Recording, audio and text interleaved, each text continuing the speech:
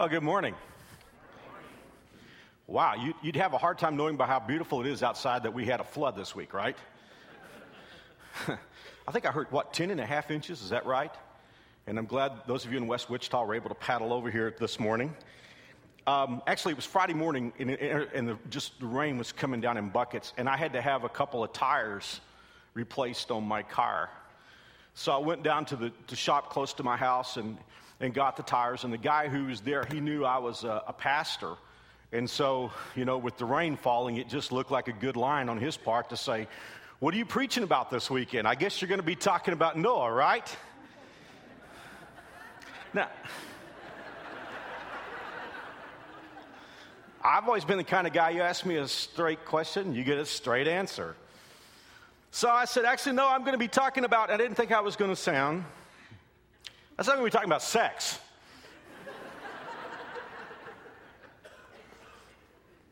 And I am. Our series is called Pillow Talk, and it's 5 secrets to sex and love. And then I said last week that the reason why I chose the word secrets is that our culture talks a lot about sex, and a lot of the stuff that we get from the culture is misinformation, wrong information, hurtful information. And then on the other hand, the church, of course, is the organ of God's communication. The church just gets silent. I mean, we have duct tape over our mouth when it comes to sex.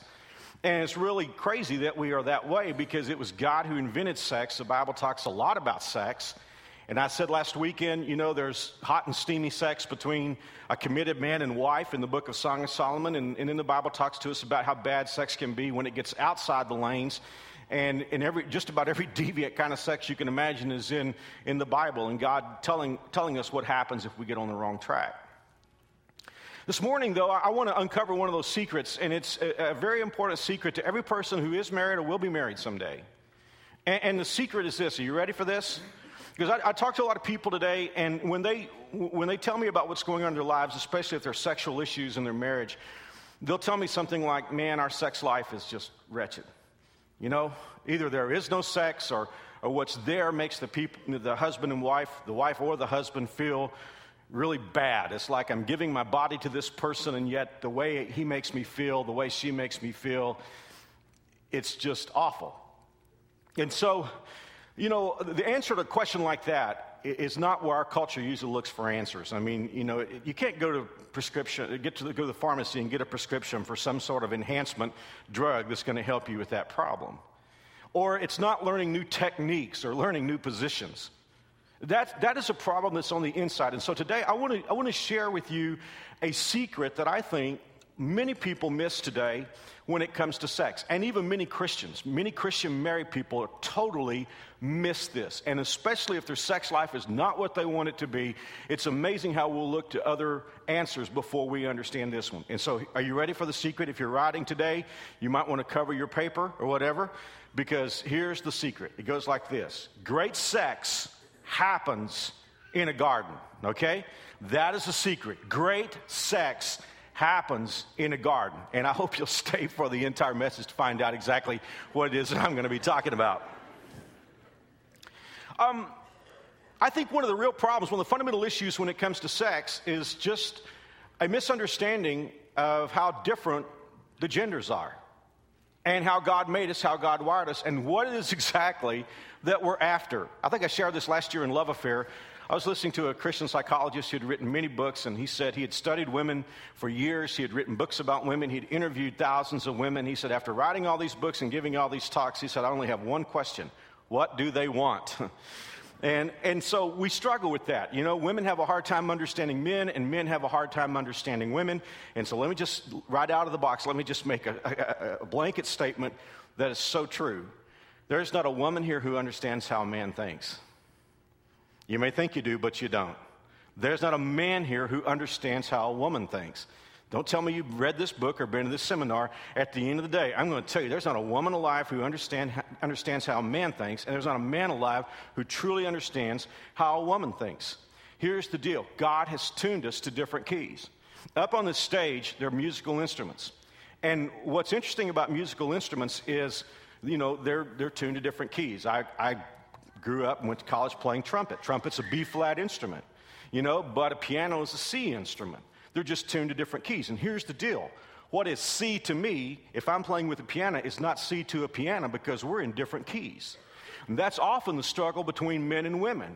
We're just tuned to different keys. And what looks real easy for us as men seems very strange to a woman, and vice versa.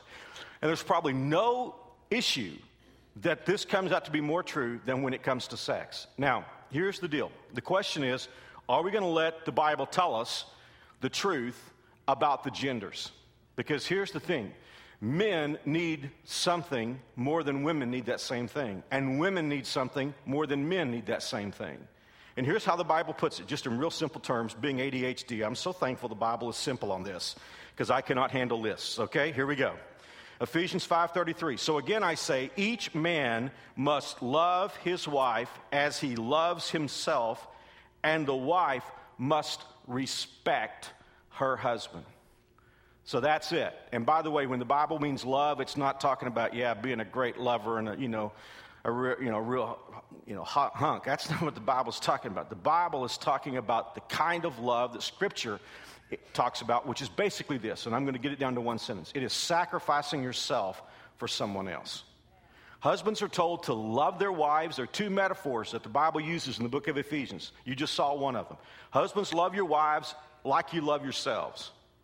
And then just in case, all of us men have this accomplishment thing going, just in case we think we get to that place where we actually do love our wives as much as we love ourselves, God says, oh, by the way, one more thing. Love your wife as Jesus loved us. Whoa. On your best day, you will not love your wife as much as Jesus loved us. Remember, he walked up a hill with a cross on his back after being beaten half to death and lay there on that cross, let men nail nails in his hands and his feet, and hung there for 6 hours. That is somewhat worse than when your wife tells you something you don't want to hear. Right? And here's the thing. It says that the number one need of a man is respect. And some woman here could say, well, I tell you, my husband just has this male ego thing going on, and it drives me crazy. Well, you need to understand that desire for confidence is something that God has placed within him. Now, why don't we do that naturally? You notice I just assumed that we didn't, and obviously we all know that. Why doesn't that come natural? Because, see, here's the thing. I think the reason why a lot of couples don't have great sex is not because they haven't found, the right candle. It's not because they haven't tried the right pharmaceutical or they haven't learned the right information. I think the primary reason why so many people don't have great sex is they don't understand this fundamental truth that what God wants to see in a relationship is a man who loves his wife and a wife who respects her husband. And let me tell you what that creates. And this is the reason why I chose the term garden. It creates a climate of pleasantness. Pleasantness. Don't you think our world is, especially we Americans, don't you think we are starved for pleasantness? People joke about Norman Rockwell's paintings and stuff, but one of the things I love about Rockwell's paintings is they are pleasant. And today it's like, how much can we scream at each other? How much can we flip each other off? How much can we pour out our wrath and invective on other people? And it's just part of our culture, and it is messing up our marriages. Why don't we do what should come natural? Let me take you back to the very first man and woman in the Bible, because that is the last time anybody ever had perfect sex. I have no idea what perfect sex means, but I know that Adam and Eve had it in the garden. The Bible tells us about creation. And Scripture says that it went like this, that God spoke the world into existence, and then he started a creative act, and he just kept creating. And each day, when God would make something, he would say, it's good, it's good, it's good. He would always do his pronouncement, it's good.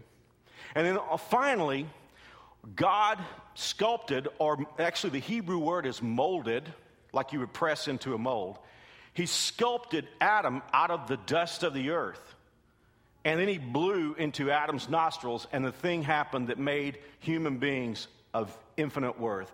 God blew his breath into Adam, and the Bible says Adam became a living, and by extension, eternal human person with a spirit. Now, when God brought Adam out, he said, Adam, here's the deal. You're going to be my vice regent. I want you to run this place. I am turning the world over to you. I want you to name all the animals. And Adam did, which is pretty impressive because when I think back on, my science classes and biology classes, I can't remember even what all that kingdom, phylum, subphylum, all that stuff. I can't remember all that. I couldn't even name a few of the animals, but Adam named them all. But there was one thing that puzzled Adam, is that every animal that he named, every animal that he saw had a mate. The Bible says God created them male and female. The orangutan, male orangutan had a female orangutan, and the female giraffe had a male giraffe. And so Adam was kind of checking this out, and he's thinking, something's not right here. And the Bible says the very first time that God looked on his creation and said, not good, is when God looked down and saw Adam by himself. He said, it's not good for the man to be alone. Now, that wasn't a surprise to God. God just wanted Adam to know he wouldn't be happy if he was by himself. Because there would be days when Eve would do something wrong and make him upset, and he would attempt to blame God. So God just let him have this little period of time without Eve so he would find out how unhappy he was if he would be alone. So the scripture tells this, and this is really great. I'm going to mess with you a little bit here, so I hope you still love me when I get through, but this is just true. I'm just giving you the Hebrew on this. The Bible says that God put Adam to sleep, performed surgery on him, took out a rib, and from that rib, God used a different word here than he used with making the rest of his creation. The Bible says God built Eve. So for all you guys who ever said a gal was built, you're more right than you know. God built Eve. And he brought her to Adam. And there's no way to define the Hebrew. Basically what Adam said was, wow. At last is the way our NLT translates it. And here's what Scripture says, and I grew up with the King James Version that says that there was no help meet for Adam. And for years I thought, what is a help meet? Is that something, that's a very unhelpful translation. What it means is there was nobody eye to eye. There was nobody who corresponded to Adam. And the Bible means that in an emotional sense, in a spiritual sense, and in a physical sense. And no doubt when Adam saw Eve, he realized she corresponded to him. And so it was great. And here's what the Bible says. And I talked about this last week. The Bible says they were both naked and they felt no shame. Now what that simply means is they were fine with each other. They had perfect sex.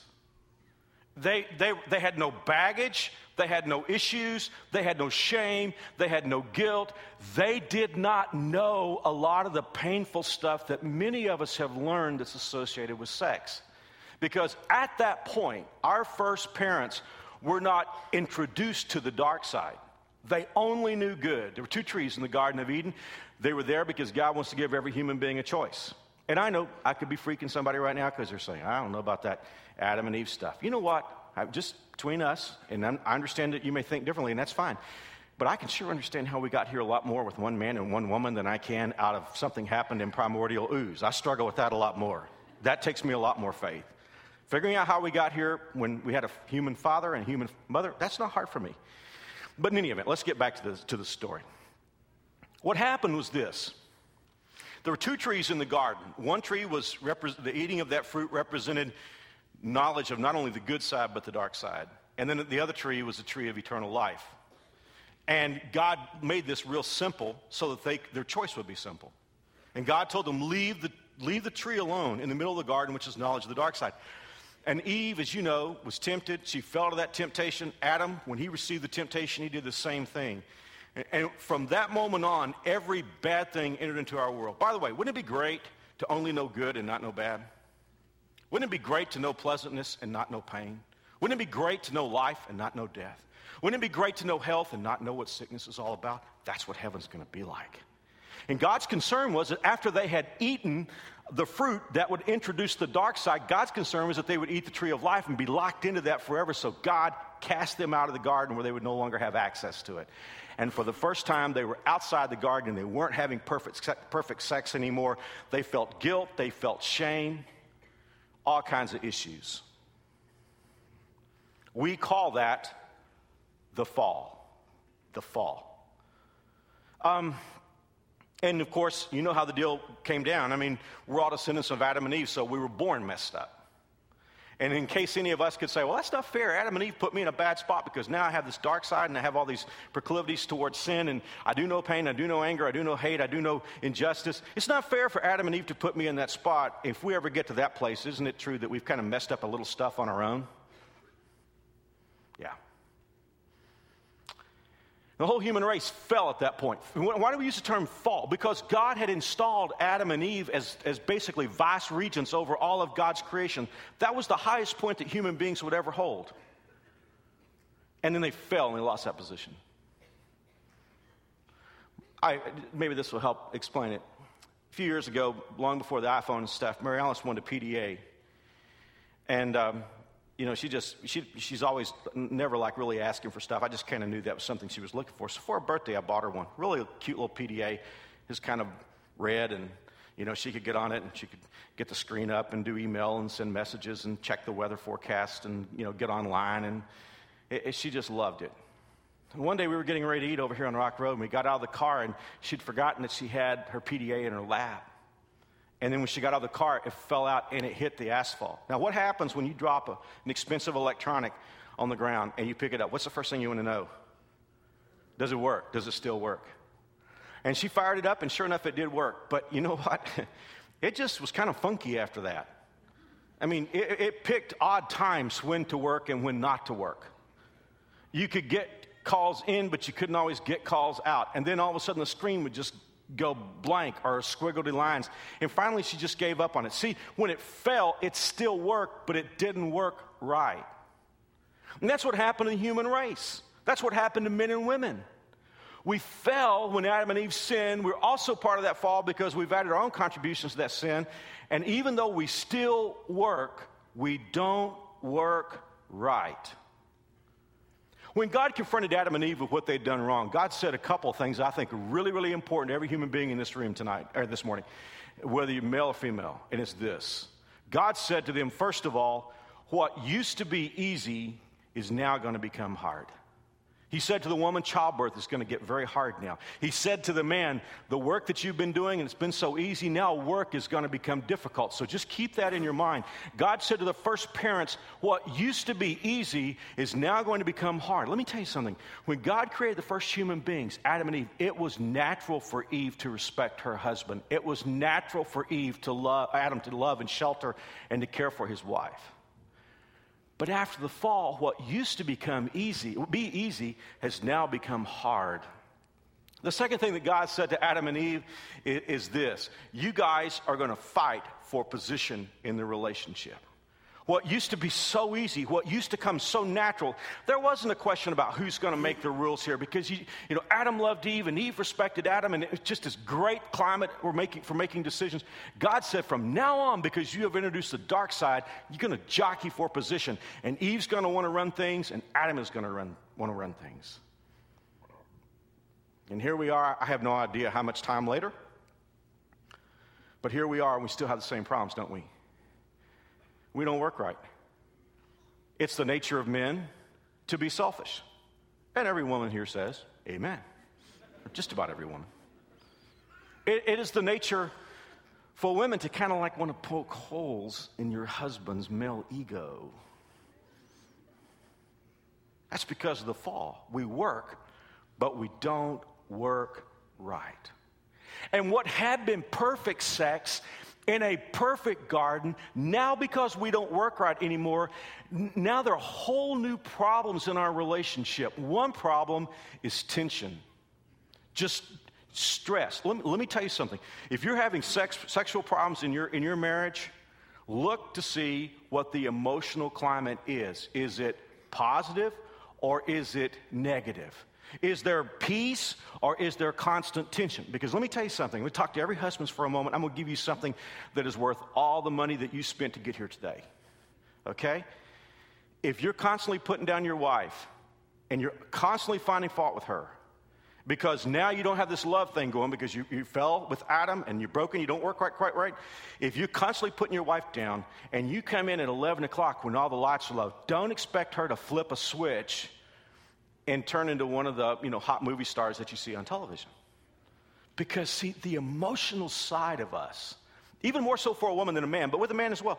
The emotional side of us does not respond well if there is a climate of tension. Ma'am, if you're constantly shooting your husband down, if you're constantly telling him what a failure he is and what he does forget to do and how he never puts the lid back on things and how he never does anything right, don't expect him to flip a switch and turn into one of the lovers that you see on the soaps. It's just not going to happen. Let me read to you what a wise man once wrote. In Proverbs 21, verse 9, Solomon said, "It is better to live alone in the corner of an attic than with a quarrelsome wife in a lovely home." This dude had a lovely home. He was king, man. He had a palace. He had multiple palaces. Do you know where he wrote this? He wrote it in the corner of an attic. Can you see this picture of this king, this guy with royal robes and crowns on his head and bling all over? Can you see this guy in the corner of an attic trying to hide and writing, "It is better to be in the corner of an attic than with a quarrelsome woman"? 10 verses later, he wrote this: "It is better to live alone in the desert than with a quarrelsome, complaining wife." Why did he write that? She found him in the attic.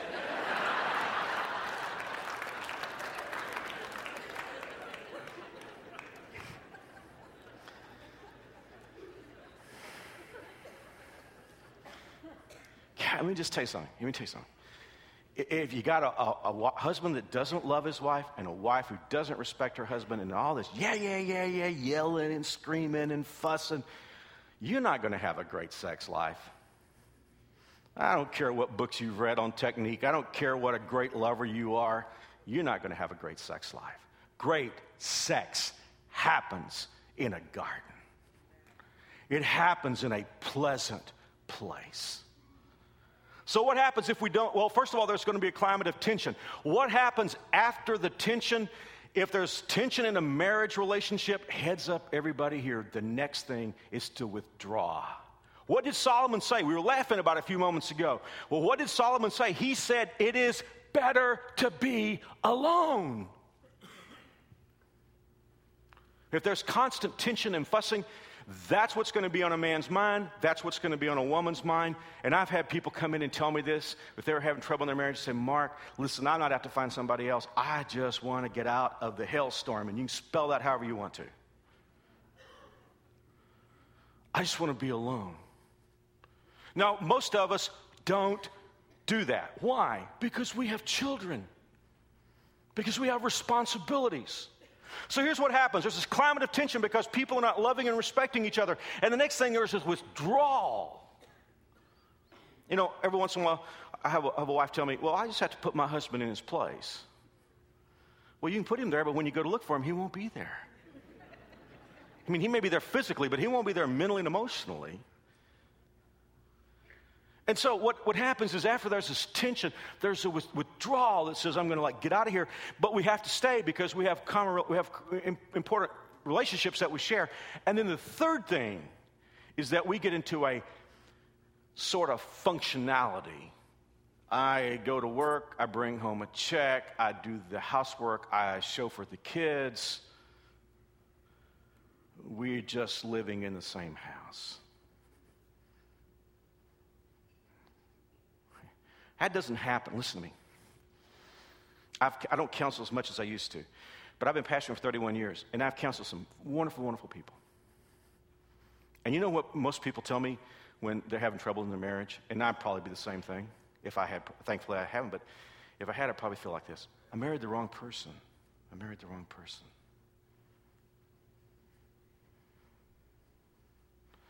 I mean, sometimes, you know, in the early days of my counseling, I just would hear one side of the story, and I would think, "Man, this gal's married to the Antichrist."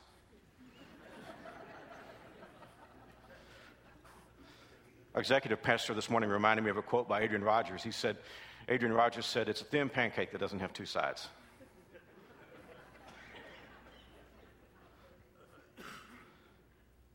People say, I got the wrong person. And sometimes that's true. I mean, I have talked to people, and after I listen to them, I think, you know, maybe they did, for some reason, get the wrong person.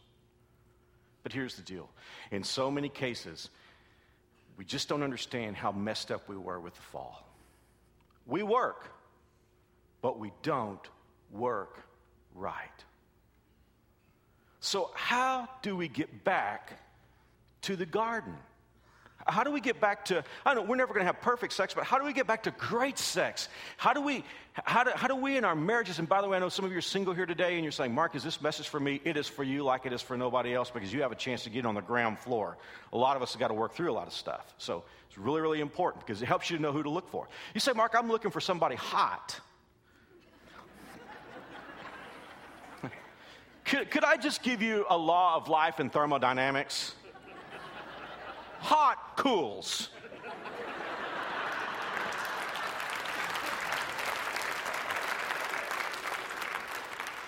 You would be so much better off finding somebody pleasant. I mean, a guy who will love you. I don't care if he looks like a mud fence. If he loves you, that's great. A gal who will respect you, even if you're not worth it, which no man really is. But that's the deal. That's the deal. How do we get back to the garden? I want to give you 5 things. I don't like lists, but there are 5 I just really need to give you, okay? Here's the first one. Because many times I've talked to husbands and wives who had issues, often sexual issues, and I've given a little talk that I just gave to you. And so here's the question that comes to me sometimes. Who goes first? Who goes first? I will, if he will. If she'll start respecting me, I'll start loving her. Now that can keep you busy for years. I mean, you can just like draw a chalk line in your living room, and you stand on one side and he stands on the other side, and that will mess you up forever waiting for somebody to go first. Now, let me just tell you what the best thing is here today. If you're here with your wife or with your husband, and a lot of you guys will not remember this, this will tell you how old I am. I used to love this movie called Butch Cassidy and the Sundance Kid. You remember when Paul Newman and Bob Redford were up there, and, it's like, we better jump together, and the jump may kill us and all that kind of thing. Hey, the best thing you can do is jump together. Let me tell you something. If you're here today, and I can talk to a man, if I can talk to a woman, and you can grab hold of this and realize that we don't work well because we were broken in the fall, and if you get your wife's hand, you get your husband's hand, and you decide to jump together, I'll tell you, you'll have a kind of relationship that'll steam up the mirrors. But let's say it doesn't happen. Let's say you're married to a stubborn man. I am. You say, let's say you're married to a stubborn woman. Somebody will say, well, I am. I think we're all stubborn, don't you think? We tend to do wrong and lock it in. Somebody's got to go first. Guys, this isn't profound, but it's real. It's real important. What I've discovered is very, very, very few people have bad marriages. People either have a bad cycle or they have a good cycle. Because in a marriage that's not working, one person does something that's bad, which leads the other person to respond, and they just get this downward spiral going on. Here is a man who doesn't love his wife, very clearly. And by the way, love is a choice. Here's a man that's just, he's selfish, he's just living for himself, and his wife says, I can't respect that kind of guy. And so she treats him with disrespect. So what does he do? He withdraws even more, and he's even more in love with himself. And he thinks now that he has a good reason because his wife doesn't respect him. And because he gets worse, she says, well, I sure can't respect this guy. I'm going to have to hit him even harder. And so they have this downward spiral going on. Not a bad marriage, just a bad spiral. What happens in a good marriage? You have flawed people. But here is a man who says, you know what? My wife can be a difficult person sometimes, but I'm going to love her anyway. And I'm going to let her know how valuable she is. And by the way, here's the thing. Let me just stop for a moment. Men and women are just wired differently. And it's so important that, and I'll talk about this in just a moment, it's so important that we really tap into who they are. And so here's a man who says, I'm going to love my wife anyway, I'm going to show her I love her. And all of a sudden she's saying, hey, you know what, that guy's, he's different. Hey, here's what I hear so many times. The devil is just so smart and he messes us up so, and I got to hurry. Man, I got 5 minutes here. What the devil gets us saying is, you know what, when we were dating and stuff, we had this great relationship, then we got married and it just went in the tank. Used to be good, it's not good anymore. Wouldn't it be great if you're in a marriage and you're saying, well, you know what, it was down here at this level, but now we're up here. She's not the girl I married. Man, she is so much more awesome. He's not the guy I married. He's gone way beyond my expectations. That can happen if you get the spiral going up. So, number one, let me give you the rest of those real quickly because we are running out of time. Number one, here's the thing. Go first. And say, well, I don't think she deserves it. Okay, I'll agree with you on that perhaps. You go first. Because somebody has got to stop the downward spiral. And the person who goes first is going to need patience. Because what you're going to do sometimes, you'll do something that's the right thing to do, and you won't get the credit that you feel that you deserve for it. And so you'll say, well, hey, this thing doesn't work. Be patient, but go first. Number two, I never know quite how to preach this. Let me do the best I can. Make it easy for your husband or wife to do the number one thing they're supposed to do to meet your needs. If you're a man, you can either make it easy or hard for your wife to respect you. If you're a jerk and you make it hard, she may go first, but she's going to have a really hard time. So for every Christian man here today, yeah, the Bible says for your wife to respect you, but let me just challenge you, make it easy to respect. Be the kind of guy she can respect. If you're a lady here today, make it easy for him to love you. That's number two. I have so much more I want to say, but I got to rush on. Number three, there's just 3 letters in number 3. Ask. Ask. As I said a few moments ago, there is no man who understands how a woman thinks, and there's no woman who understands how a man thinks. We all have needs. Some of you guys have sexual needs. Maybe some of you ladies have sexual needs that aren't being fulfilled. Maybe you have emotional needs that aren't being fulfilled. What is it that we do? What is this dumb thing that we do? We send out signals. Dumb signals. And the worst part about it is we send out signals to somebody who doesn't think like we think. So they not only don't pick it up, they don't even understand what we're doing. And then when our signals are not picked up, we get mad. Stop sending out dumb signals. Here's a man who's saying, well, my wife just doesn't, she just not there for me sexually, so I just freeze up. And I figure that she'll get the message soon enough. If I don't talk to her, she'll know something's wrong. Okay, might work 1 or 2 times. And then after that, you know what she's going to say? He's just pouting again.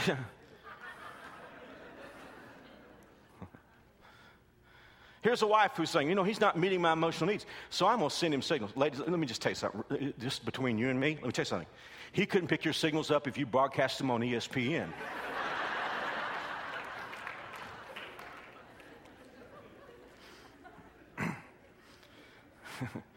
And especially when it comes to sex, because men and women are just so different. Ladies, let me tell you something.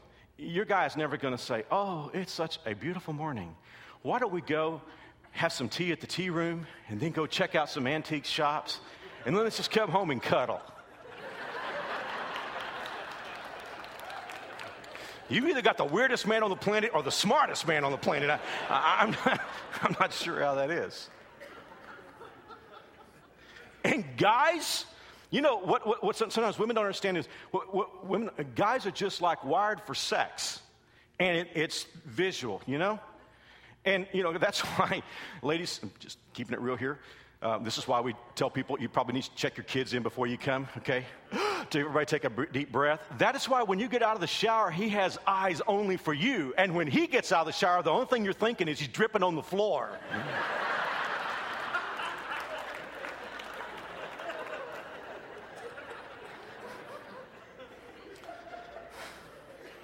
So what do you do? What if sex is missing in your life? You ask. What do you do if intimacy is missing in your life? Ask. Here's why we don't like to ask. Because it makes us feel humble. See, we were broken in the fall. We were messed up. We work, but we don't work right. We want to say, if she loved me, she'd be here. If he loved me, he would be here for me. I have 2 minutes. I got to get finished here, okay? Whew. Number 4. Love and respect must be on their terms. If I love my wife, she's got to feel loved. It's not enough for me to say, I decide what love looks like. Love's not love until she feels the love. Gals, respect's not respect till he feels the respect. God, through the years, I've talked with so many people and here's the thing, they just get like right up to the point. They understand everything I've said up to this point. They get right up there, and here's the thing. They're saying, okay, now, I need to respect my husband. Okay, I'm willing to do X, Y, and Z. To me, this is what respect feels like. This is what respect should be. I love my wife, and I'm going to start doing this X, Y, and Z, and that's what love feels like to me, and I'm going to do that, and then, by George, she better respond. Love's not love until it feels like love. And respect's not respect until it feels like respect. Number 5. Listen, guys, I've already given you so many good. This is so good. This would be good enough to keep us here another hour. But we have another service, so we can't do that. Oh, man. I'm not suggesting you get a tattoo, but this is probably one you should, if you ever get a tattoo, put it in a place that's easily covered up. And these are the words. If you're married, assume the best. Assume the best. Have I ever gotten agitated at Mary Alice? Oh, yeah. Maybe I felt like something she did or didn't do. Has she ever been agitated with me?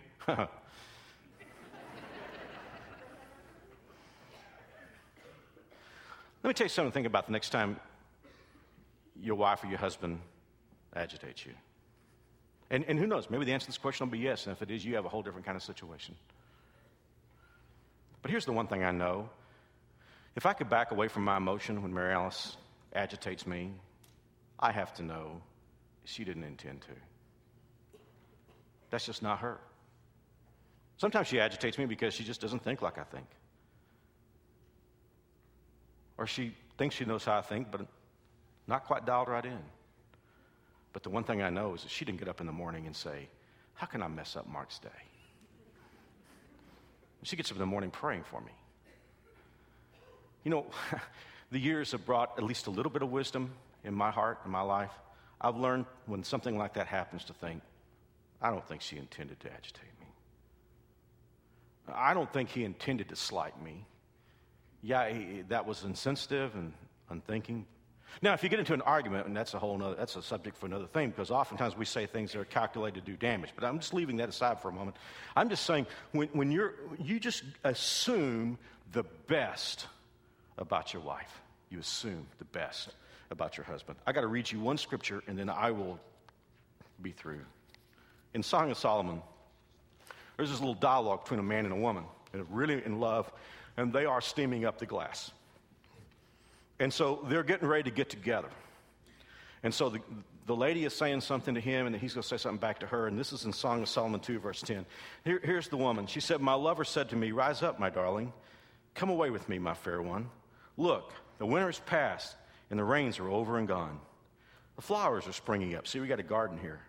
The season of singing birds has come, and the cooing of turtle doves fills the air. The fig trees are forming young fruit, and the fragrant grapevines are blossoming. Rise up, my darling. Come away, my fair one. Now listen to what he says. I just love this. He says, let me see your face. Let me hear your voice. For your voice is pleasant, and your face is lovely. If you want to have great sex, there has to be pleasantness. A man who loves his wife and a wife who respects her husband. You get that upward spiral going, it will transform your sex life. Let's pray. Father, thank you for letting us be here today. I pray your Holy Spirit will just talk to us and help us to understand what we need to understand. Help every husband, every wife, help every single person who's trying to find a person to live his or her life with. God, just help us. It's a tough world, and we need you. Lord, I pray that you'll help some of us here today who have just in the last few moments made the decision to go first. Give us courage, Lord. And we'll pray these things in Jesus' name. Let's still pray with me just another minute. This, what I've talked about, you can't do by yourself.